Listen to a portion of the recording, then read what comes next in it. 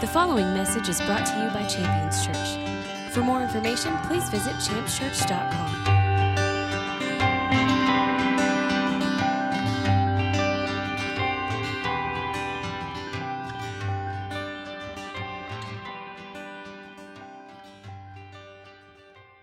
I want to get into the Word this morning. I'm excited to do that. I want to trust and believe God to do something really fantastic in each of us this morning as we're in the Word. If you are taking notes, I got a few things that you can take down. Obviously, if you have been around for the past few weeks, you're aware that we've been in a series concerning love. The definition of love, its biblical definition, and our call to operate in love according to that biblical definition. We're going to continue in that series today as we get to the backside of that. There's only a few more messages left, but we're going to see a few things today that I think are absolutely necessary according to the Scripture and according to our life experience, that we need to see these things exist in our lives. If you're taking notes, I want to give you a few things to find. If you want to write these things down, you can. They're things to look forward to. One of the first things we're going to find is what we ought to do, what we ought to be doing. You know, ought might not be a word that we use often, or you could substitute the word should for ought. So basically, as you become a believer, if the Word tells you that you should be doing this or you ought to be doing this, what that reveals is that it's not automatic. It's not like you become a Christian and this is the result. You become a Christian and this should be the result, meaning your choices and your actions are going to be the deciding factor in whether this, which ought to be in our lives, is in our lives. And we ought to, excuse me for that, pay attention to it. So what we ought to do. Another thing we're going to find is how to know if you're spiritual. How to know if you're spiritual. I mean, that's kind of a thing now, right? I mean, spiritual or spirituality, or am I a spiritual person? Well, I mean, the Bible's got some really great news for us and some information and direction there. But you can see in our culture there's a hunger for spirituality. I mean, this is a really goofy example, but I get a kick out of it. Many of you may know my wife is a bit of a rock hound, so we'll go and we'll hunt for stones and rocks and gems and things like that, and have found some really incredible things. And when you find things, then you begin to investigate, you know, what it is, where it came from, and you can find some really amazing information.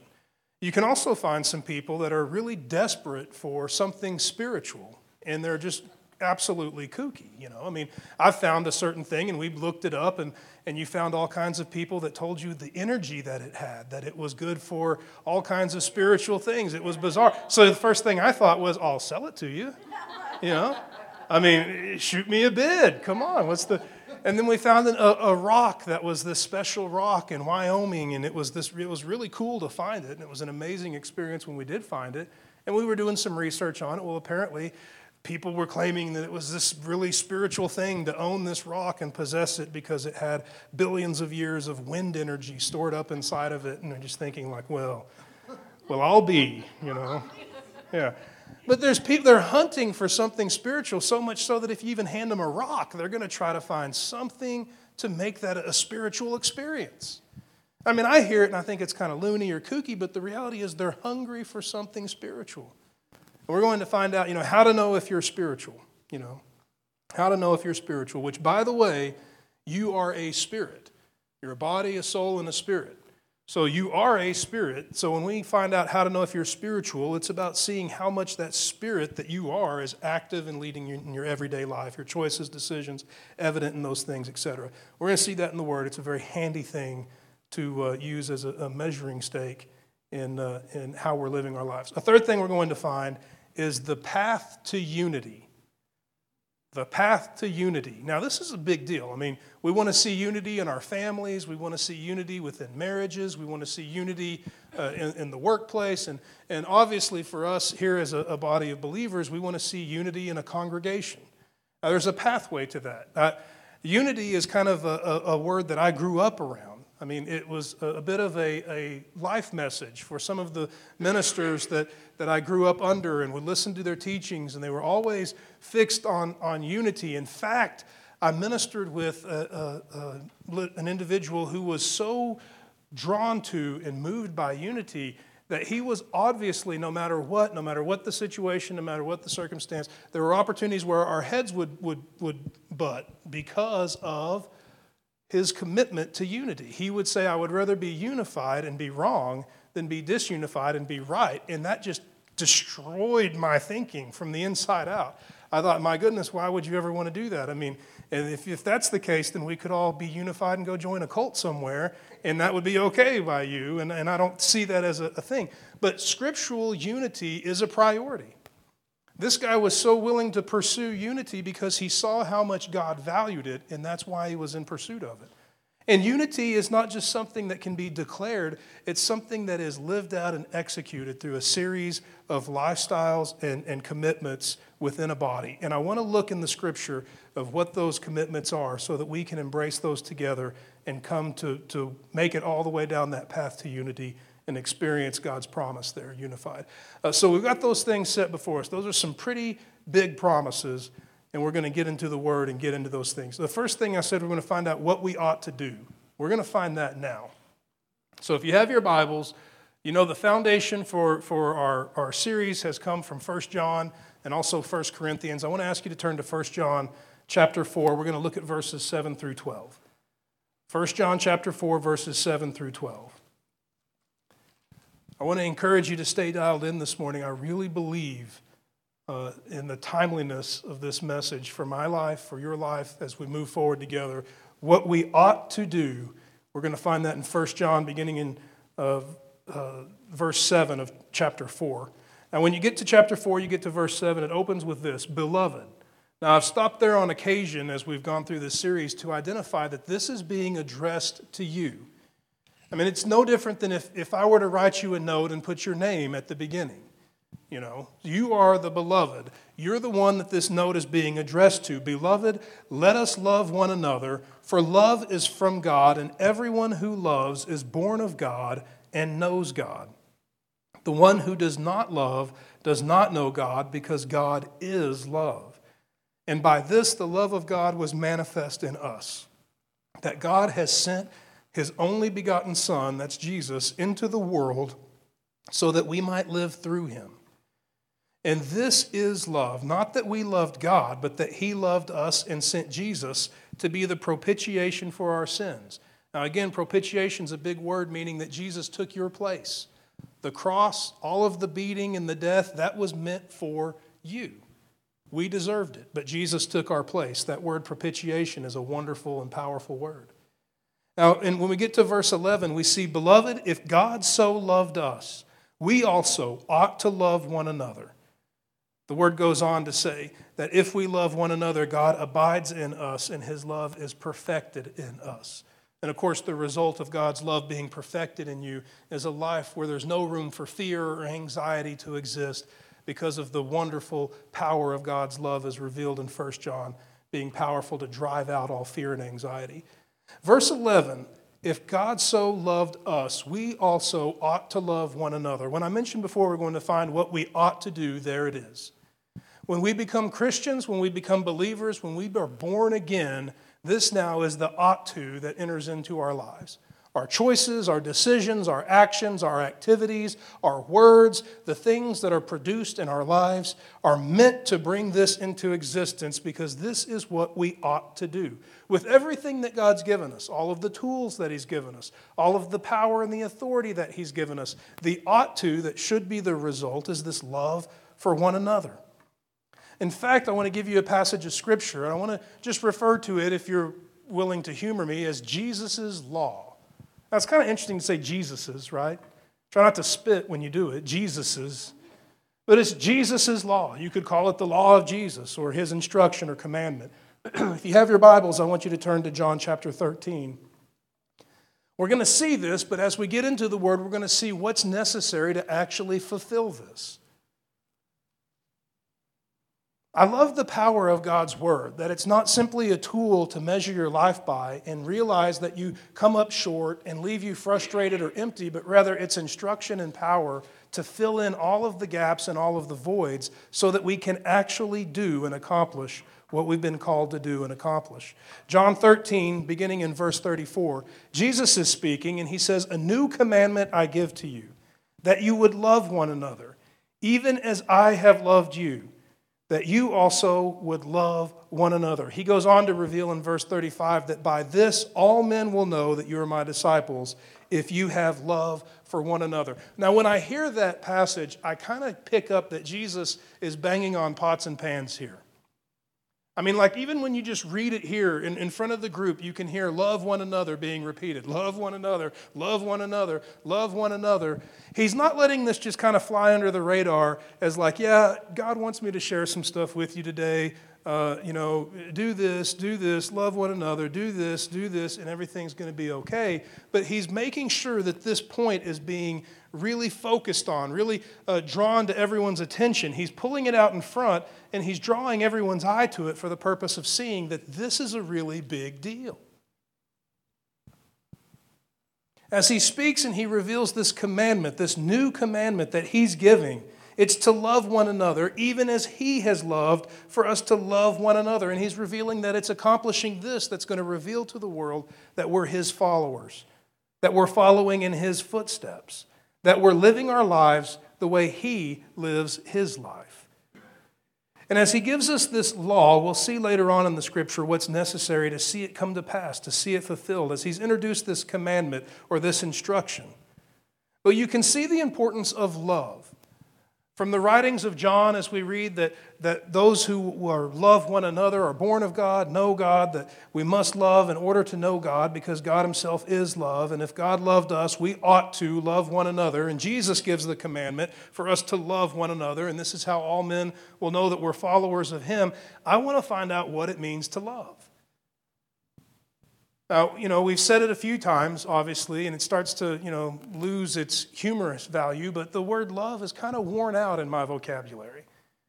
I mean, I can declare my love for food or movies or things like that, and it's just become a descriptive word for something that is highly liked. But I want us to catch the definition of love for the purpose of rightly applying it to our lives, to realize the purpose and the intention behind God's call for us to love one another. It's not just to like one another or just to get along. Hey guys, it's going to be a while before I send my son back to bring you all home with me. Just try not to kill each other in the meantime. Love one another. But he's giving us this instruction. When he's giving us the word to love one another, and we understand what the word love is, we can see that this is a devotion, a commitment. It's going to require laying down everything that is selfish and putting each other first. By definition, the word love contains some wonderful and powerful elements that are all inclusive. Love never is without any of these elements. Now, we've turned to the scripture for this definition, 1 Corinthians chapter 13. 1 Corinthians chapter 13, beginning in verse 4, reading through verse 8, we see all of these elements that make up the definition of love. The first words, love is. Now you can just take into your thinking and your thought process that the words that follow this are making up the definition or the identity of what love is. Love is patient. Love is kind. Does not envy. Love does not brag and is not arrogant. Love does not act unbecomingly. Does not seek its own. Love is not provoked or doesn't think evil. Love does not take into account a wrong suffered. Love doesn't rejoice in unrighteousness, but rejoices in the truth. Love bears all things. Love believes all things. Love hopes all things. Love endures all things. Love never fails. Now, as we've wanted to get a stronger understanding of what love actually is, so that it's more than just a descriptive word in our vocabulary for the things that we like, we've looked at these elements that make up love. We've defined patience and kindness. We've talked about what it means to not envy. We've gone down this list and we've made it quite a ways. In fact, we've made it all the way to verse 7. Today we're going to look at love bears all things. Love bears all things. Now, before we kind of dig in deep to that, I think you just look at what's on the surface. You have the word all there. Now, that's an amazing word. I mean, it doesn't leave any room for condition. So let's just talk about a relationship where love exists, the relationship between me and my spouse or me and my children. For love to bear all things, it doesn't mean that love can take a day off there, where finally I'm allowed to snap. Oh, I've been fed up. And by the way, I have snapped. I have been, at the end of the rope or fed up or whatever. And the error is not on the ones that are pushing. It's on my end. I am the one that is called to bear all things. Though provocation does exist in this world, the call to endure is on the one who is loving. It's on me. It's on you. In the same way that it was on Jesus to bear and endure. And never one day just say, you know what, Preston, I've put a lot into this. And I'm really not getting a lot out of it. And I just don't think this is working out. If at any point Jesus could decide not to bear all things, it would be a terrifying moment in my life. When I consider the constant provocation, the constant tribulation or trial that I would bring into that relationship, I'm so grateful that love in its full measure, that love in its full definition is willing and able and called to bear all things. Now, I don't know what translation you hold there in your lap if you have a Bible with you. I read a New American Standard for reading, and I'll cross-reference with a King James. But I love to look at other translations for the purpose of how they interpret the words, how they translate the words. And I really like a translation that you find in the NIV. If anyone here has an NIV, your translation probably reads like this. When you get to verse 7 there, rather than bears all things, your Bible might say always protects. Love always protects. Now, I've mentioned before this, we are in this message, we use the word love often. It's a word that is used in our vocabulary a lot. It's very easy for me to express love to my wife, or honey, I love you, I love you. Then you could ask, could I say with the same confidence, I'm kind to you, or could I say I'm patient with you? I get to this and I have to ask myself, could I say that I always protect? Am I always in the position of protecting? Well, if you're always in the position of protecting in a relationship, then that means you're never the afflictor. You're never the one bringing the assault. Rather, you're the one shielding against the assault. And I'm really excited for the message today because I want this to be how my love in my marriage, my love for my children, my love for a congregation, I want this to be a part of love in my life released through me. To be the protector, not the afflictor. Not the one who would abandon, not the one who would reject, not the one who would afflict, but the one that would shield and be the barrier between the affliction and the individual being afflicted. So I want to give you a couple of things here as we get into the Word. The idea that love bears all things or always protects. I want to talk about why Jesus went to the cross. I'll give you a passage of Scripture here if we just want to answer that question really quickly out of Hebrews chapter 9, verse 28. Hebrews chapter 9, verse 28, it just reads like this. So Christ also, having been offered once to bear the sins for many.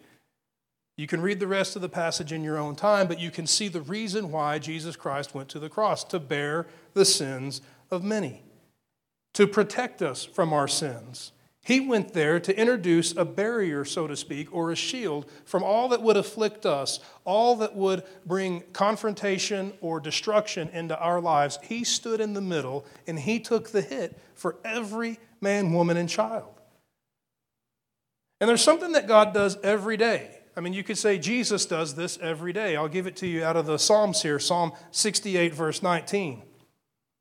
Psalm 68, verse 19, blessed be the Lord who daily bears our burden, the God who is our salvation.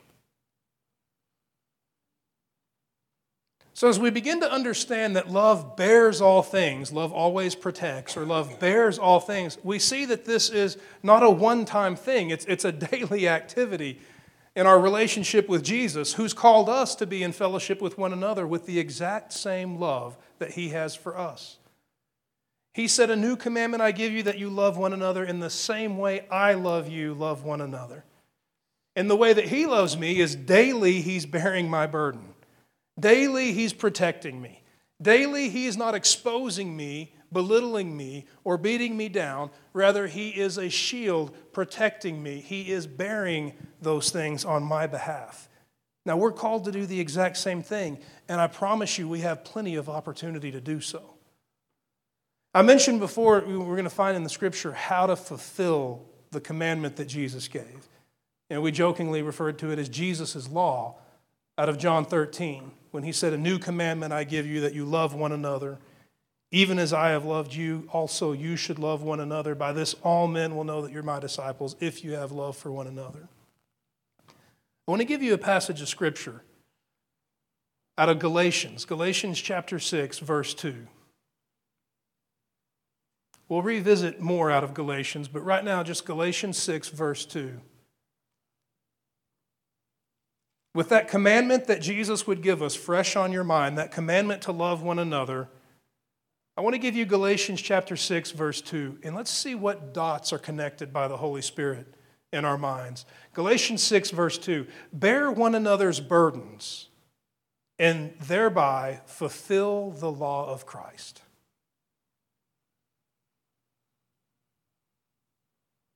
Bear one another's burdens, and thereby fulfill the law of Christ. Now, when I hear the commandment that Jesus gives in John 13, that call to love one another, even as he has loved us, I can take that and I can think that is an amazing, wonderful, powerful, poetic passage of Scripture. I can print it on t-shirts, I can print it on greeting cards, I can print it on bumper stickers, I can make sure that it's highlighted in my Bible.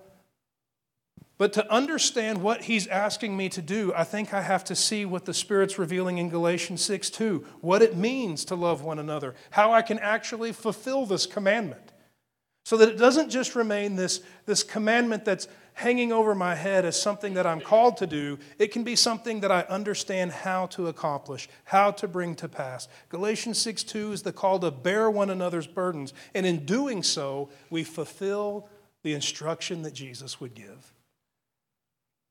It brings me to a place where I realize that bearing burdens or bearing all things, that which makes up love, is a really important and necessary element in my life and in my love. Without bearing one another's burdens or without bearing all things, it's going to be very difficult for me, according to Galatians, to fulfill the instruction that Jesus would give to love one another. So I want to turn to the dictionary for a moment. I think it's important that we know what the word bear means. I've been told it's a true story. A wedding was planned and scheduled, and the wedding day came, and during the wedding, everyone is running around, and they're doing their parts and their plans, and all of the wonderful joy and chaos and the combination of the two are taking place, and finally it's time, and the music begins, and people take their places, and everyone's in their position. And then a moment comes in the service where a young man, a little boy, walks down the middle of the aisle. And he just looks on both sides of the aisle. And he begins to do this. Roar, roar, roar. And he goes all the way down the aisle and he gets to the end. And when he was asked, "What were you doing?" He said, "My job."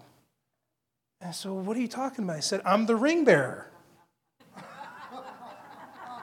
Rawr. Yeah, the ring bearer. I want to know what it means to bear. What it means to bear one another's burdens. It can't just be something that we read in church and think, well, that sounds nice. Hopefully that'll stick and it'll just happen. What I want to do is understand what it means, so that we can intentionally make the choices and the decisions to make that happen in our lives, to bear with one another. So we turn to the concordance. We're going to get some definition from a concordance here. The word that is translated bear. So one of the first translations is to thatch or to cover. Now, many of us have shingles on our rooftop or things like that, but there was a time in construction where you would thatch a roof. You would take a series of materials and you would layer it so that when the water came down, it would not come into the home or the dwelling, but it would run off. It would be a barrier to protect, to thatch or to cover. Now, when we think about bearing one another's burdens, what a wonderful thing to consider.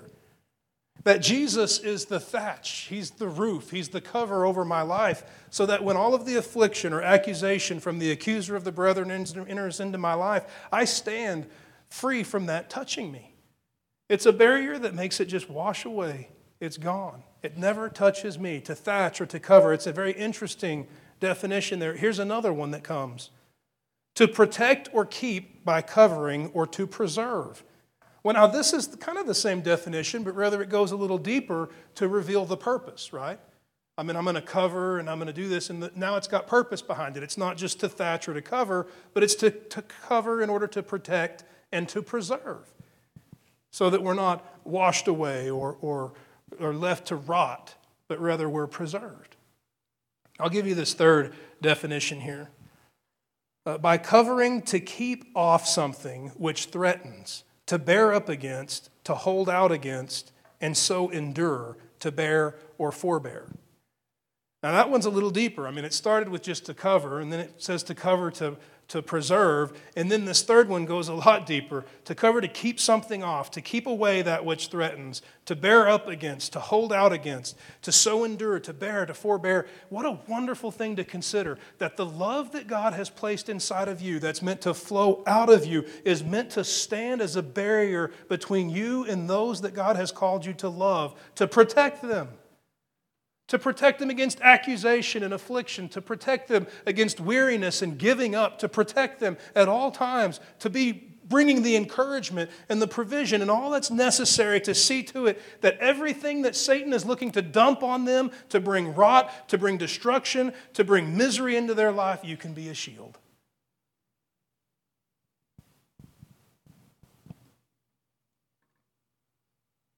A wonderful thing to consider. But the questions that I have is, how do we do this? I mean, how can we make this enter into our lives and be a part of our daily lives? How do we bear up? I want to give you a passage of Scripture out of the book of Romans. Romans chapter 15. I have written down here verse 1. If that's not correct, feel free to correct it. It reads like this: Now we who are strong ought to bear the weakness of those who are without strength. Now, I mean, you could stop there and you would think, wow, that's an amazing passage of Scripture. But it still doesn't give me any kind of an answer when I'm asking, how does this work? When you read the whole Scripture and you get the whole context, all of a sudden now it begins to make sense. You begin to realize why and how it is that Jesus is the example of this in our lives, that He would bear our burden daily. The full passage reads like this: Now we who are strong ought to bear the weakness of those who are without strength, and not just please ourselves. In order to bear all things, selfishness has to go. Putting oneself first is a tremendous obstacle to living out a life where we bear one another's burdens. And if bearing one another's burdens is the catalyst for this love that fulfills the instruction of Christ, and to bear one another's burdens we must be selfless, then no wonder our enemy is sowing selfishness like mad in this culture. He's not going to stand up in churches and say, you shouldn't obey Jesus Christ. All he's going to do is sow seeds of selfishness. And he won't have to say that. Because the more selfish we become, the less we bear with one another. And the less we bear with one another, the less we follow the instruction of Jesus Christ. And the less we follow the instruction of Jesus Christ, we don't even look different to the world, but we look just like them. Selfishness is the enemy. So the question was posed, when we were talking about the things we were going to find. Are you spiritual? Am I spiritual? I'm not talking about, how much you're willing to bid on eBay for a crystal that I found. But the Bible speaks about spirituality, and I think it's a wonderful thing for us to look at. If you have your Bibles there, you could turn to Galatians chapter 6. I want to look at verses 1 and 2. We looked at Galatians earlier when we looked at verse 2 with that call to bear one another's burdens and thereby fulfill the law of Jesus Christ. I want to give you the passage that precedes that, verse 1 and then verse 2. Galatians 6, beginning in verse 1. Brethren, if anyone, I want to stop there. Did you hear the word anyone? Is anyone left out of anyone? It's all inclusive. If anyone, believer, unbeliever, whether you like them, don't like them, doesn't matter. If anyone is caught in any trespass, again, any is all inclusive. If anyone is caught in any trespass, you who are spiritual, restore such a one in a spirit of gentleness. Each one, examine yourself so that you too won't be tempted. And then verse 2 comes, bear one another's burdens and therefore fulfill the law of Jesus Christ. It means don't alienate people when they sin, rather help them, lead them. I ask myself on occasion, use this as a measuring stake. Is there unforgiveness in my life? Has somebody wronged me and I refuse to forgive them?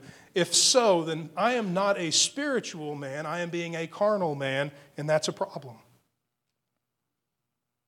We don't measure spirituality by hours spent in prayer or our ability to sit still and stare at the wall and hum in some attempt to meditate or something along those lines. Rather, spirituality is measured in our life by the absence of selfishness. Whether I have been hurt or wronged, no matter whether I'm right, no matter what, can I let that person go to be redeemed in that situation by the power of the blood of Jesus? Can I release that person to redemption? Can I help lead that person to redemption?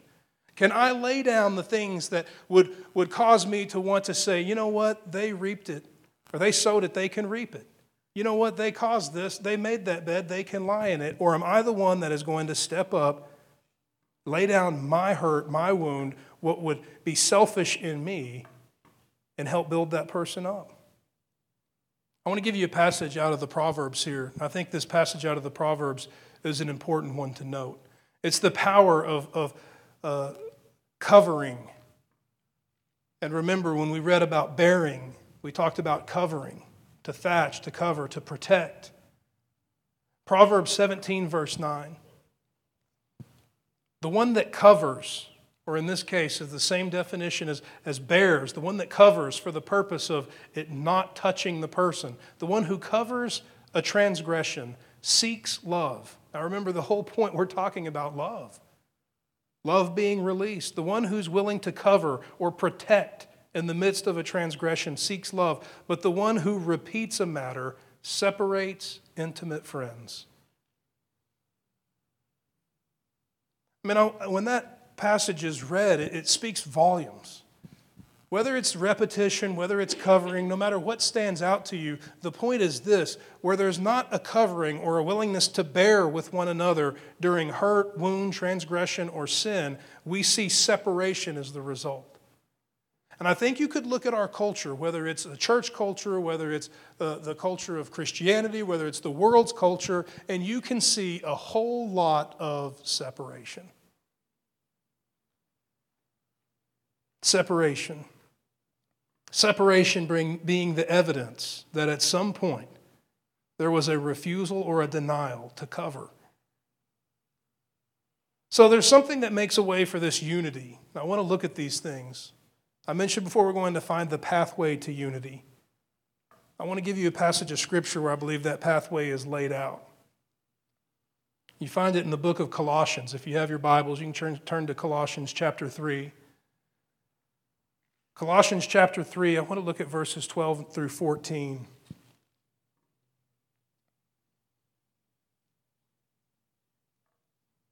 And when you look at Colossians, when you begin to examine this passage of Scripture, you can see that it's written to believers. I mean, it opens up with the words, so as those who have been chosen of God.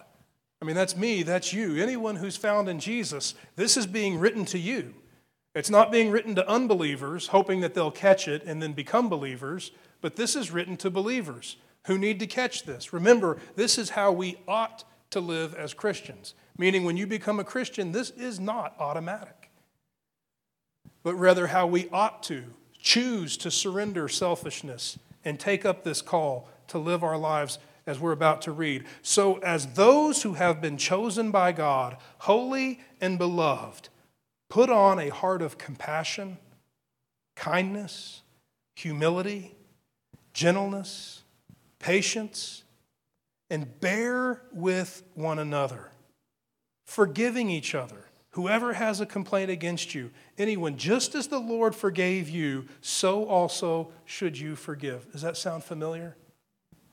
It's the command Jesus gave. It's the law that we fulfill, according to Galatians, when we bear one another's burdens. According to Colossians, we see the definition of bearing with one another. Verse 13 reads, bearing with one another, and it goes on to describe bearing as forgiving each other. Whoever has a complaint against anyone.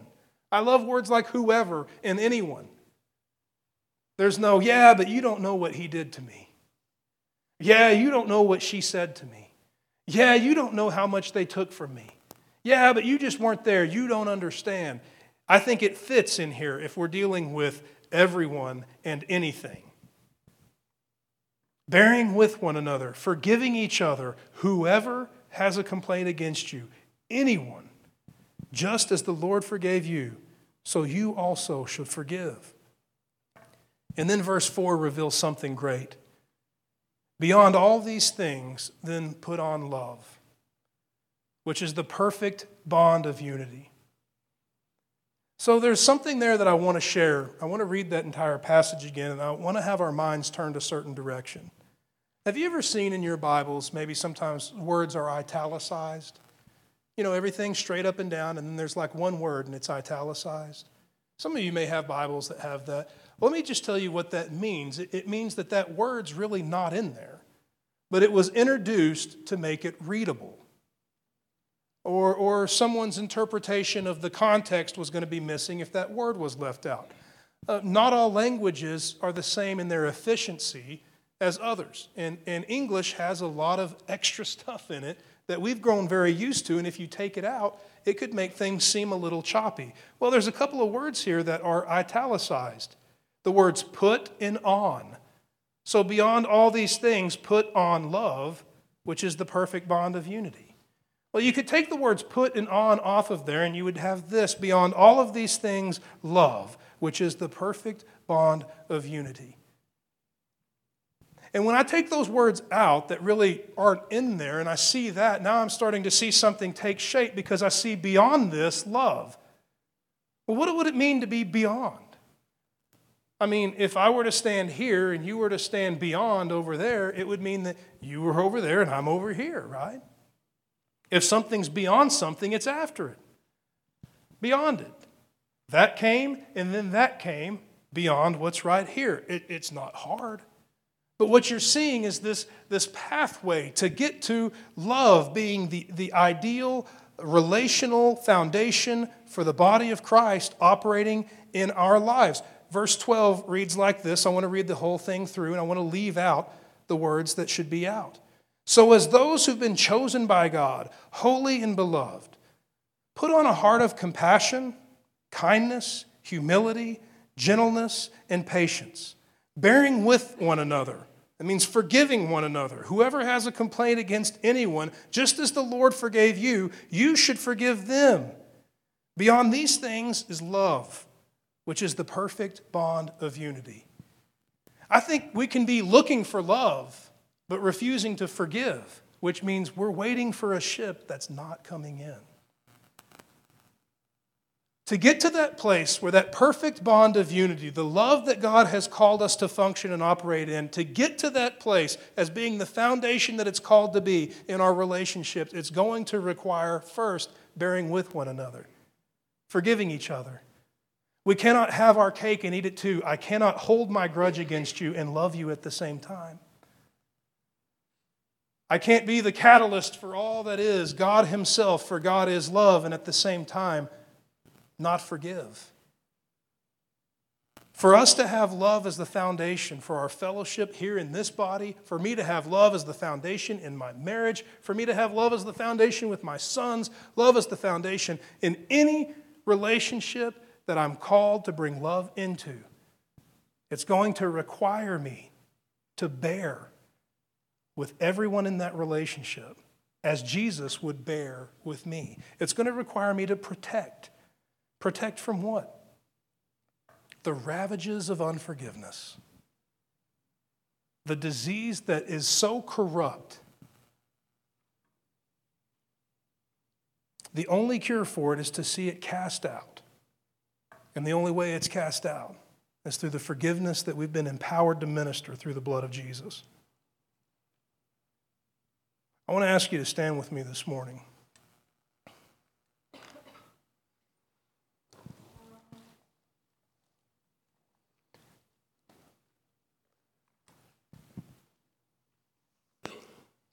I've heard a number of messages on unity and the importance of unity, and I've seen efforts to bring unity.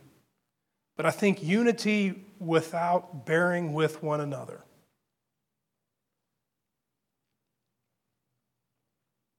is unity in vain. It's empty. And though it might be propped up for a season, it's destined to collapse. But for us to build and for us to function, for us to operate in the love that is unifying, like God's word reveals that it's unifying, we've got to be committed to bear with one another, which means forgiving each other, which means being able to put on, as the word put, that gentleness and that peace. It's going to call us to be spiritual. Spiritual in the way God defines it, meaning willing to lay down self and to be just like Jesus. I really want to see the things that we say exist in our lives. When we declare love, I want there to be love. When I speak love, I want there to be love. Whether it's patience or kindness, any of the elements that make up love, I want it to be real. And for it to be real, it's going to involve bearing with one another. Not only involve it, but require it. So I want to pray and I want to ask God to do something great. I want to ask Him to do something in our hearts and in our minds for the purpose of bringing us to a place where we can bear all things through the love that He's placed in us. And as I'm praying, I want to ask you, simply be sensitive. God may reveal something to you that needs to be ministered to. An area of your life or a relationship where the need to forgive is present. I want to encourage you with this, not burden you with it, but encourage you. That need will never go away until this is ministered. The reason why that's an encouragement is because this can be ministered right here and now. So I want to pray together, and I want you to simply be in a state of agreement or receiving, and I want to trust that the Spirit of God will do the rest. Father, we bless your name and we thank you for your word. We thank you for the power of your word to transform us. We desire to love as you've called us to love, that we would receive love as you've poured it out in our lives, but let it also be received for the purpose of being given. That the love that you have for us would flow through us and touch those around us. Let it not be edited or hindered in any way, but lead us to a place where our minds and our hearts can be yielded of all that is selfish, where we can be purged of that selfishness, where we can be released to do the works of Jesus Christ and bear with one another, all things and everyone. Let forgiveness have its wonderful and powerful work in each one of us, and let it lead us to that perfect bond of unity that you have promised in your word. We thank you for the love that you have richly bestowed upon us. And as we respond to your word, we ask for effective ministry to be the result. Reveal to us what we need to do to see this come to pass. And let it be done for your name's sake and your glory without any hindrance. We bless your name and we thank you for your love for each of us and your call upon our lives to do great things in your name. We rejoice in you and we celebrate your love in our lives in the presence of our King Jesus. We say thank you. We rejoice and we receive in Jesus' name. And all the saints declare, amen. Thank you for listening to this message from Champions Church. We invite you to join us this Sunday for our celebration worship service. For more information, please visit us at championschurch.com.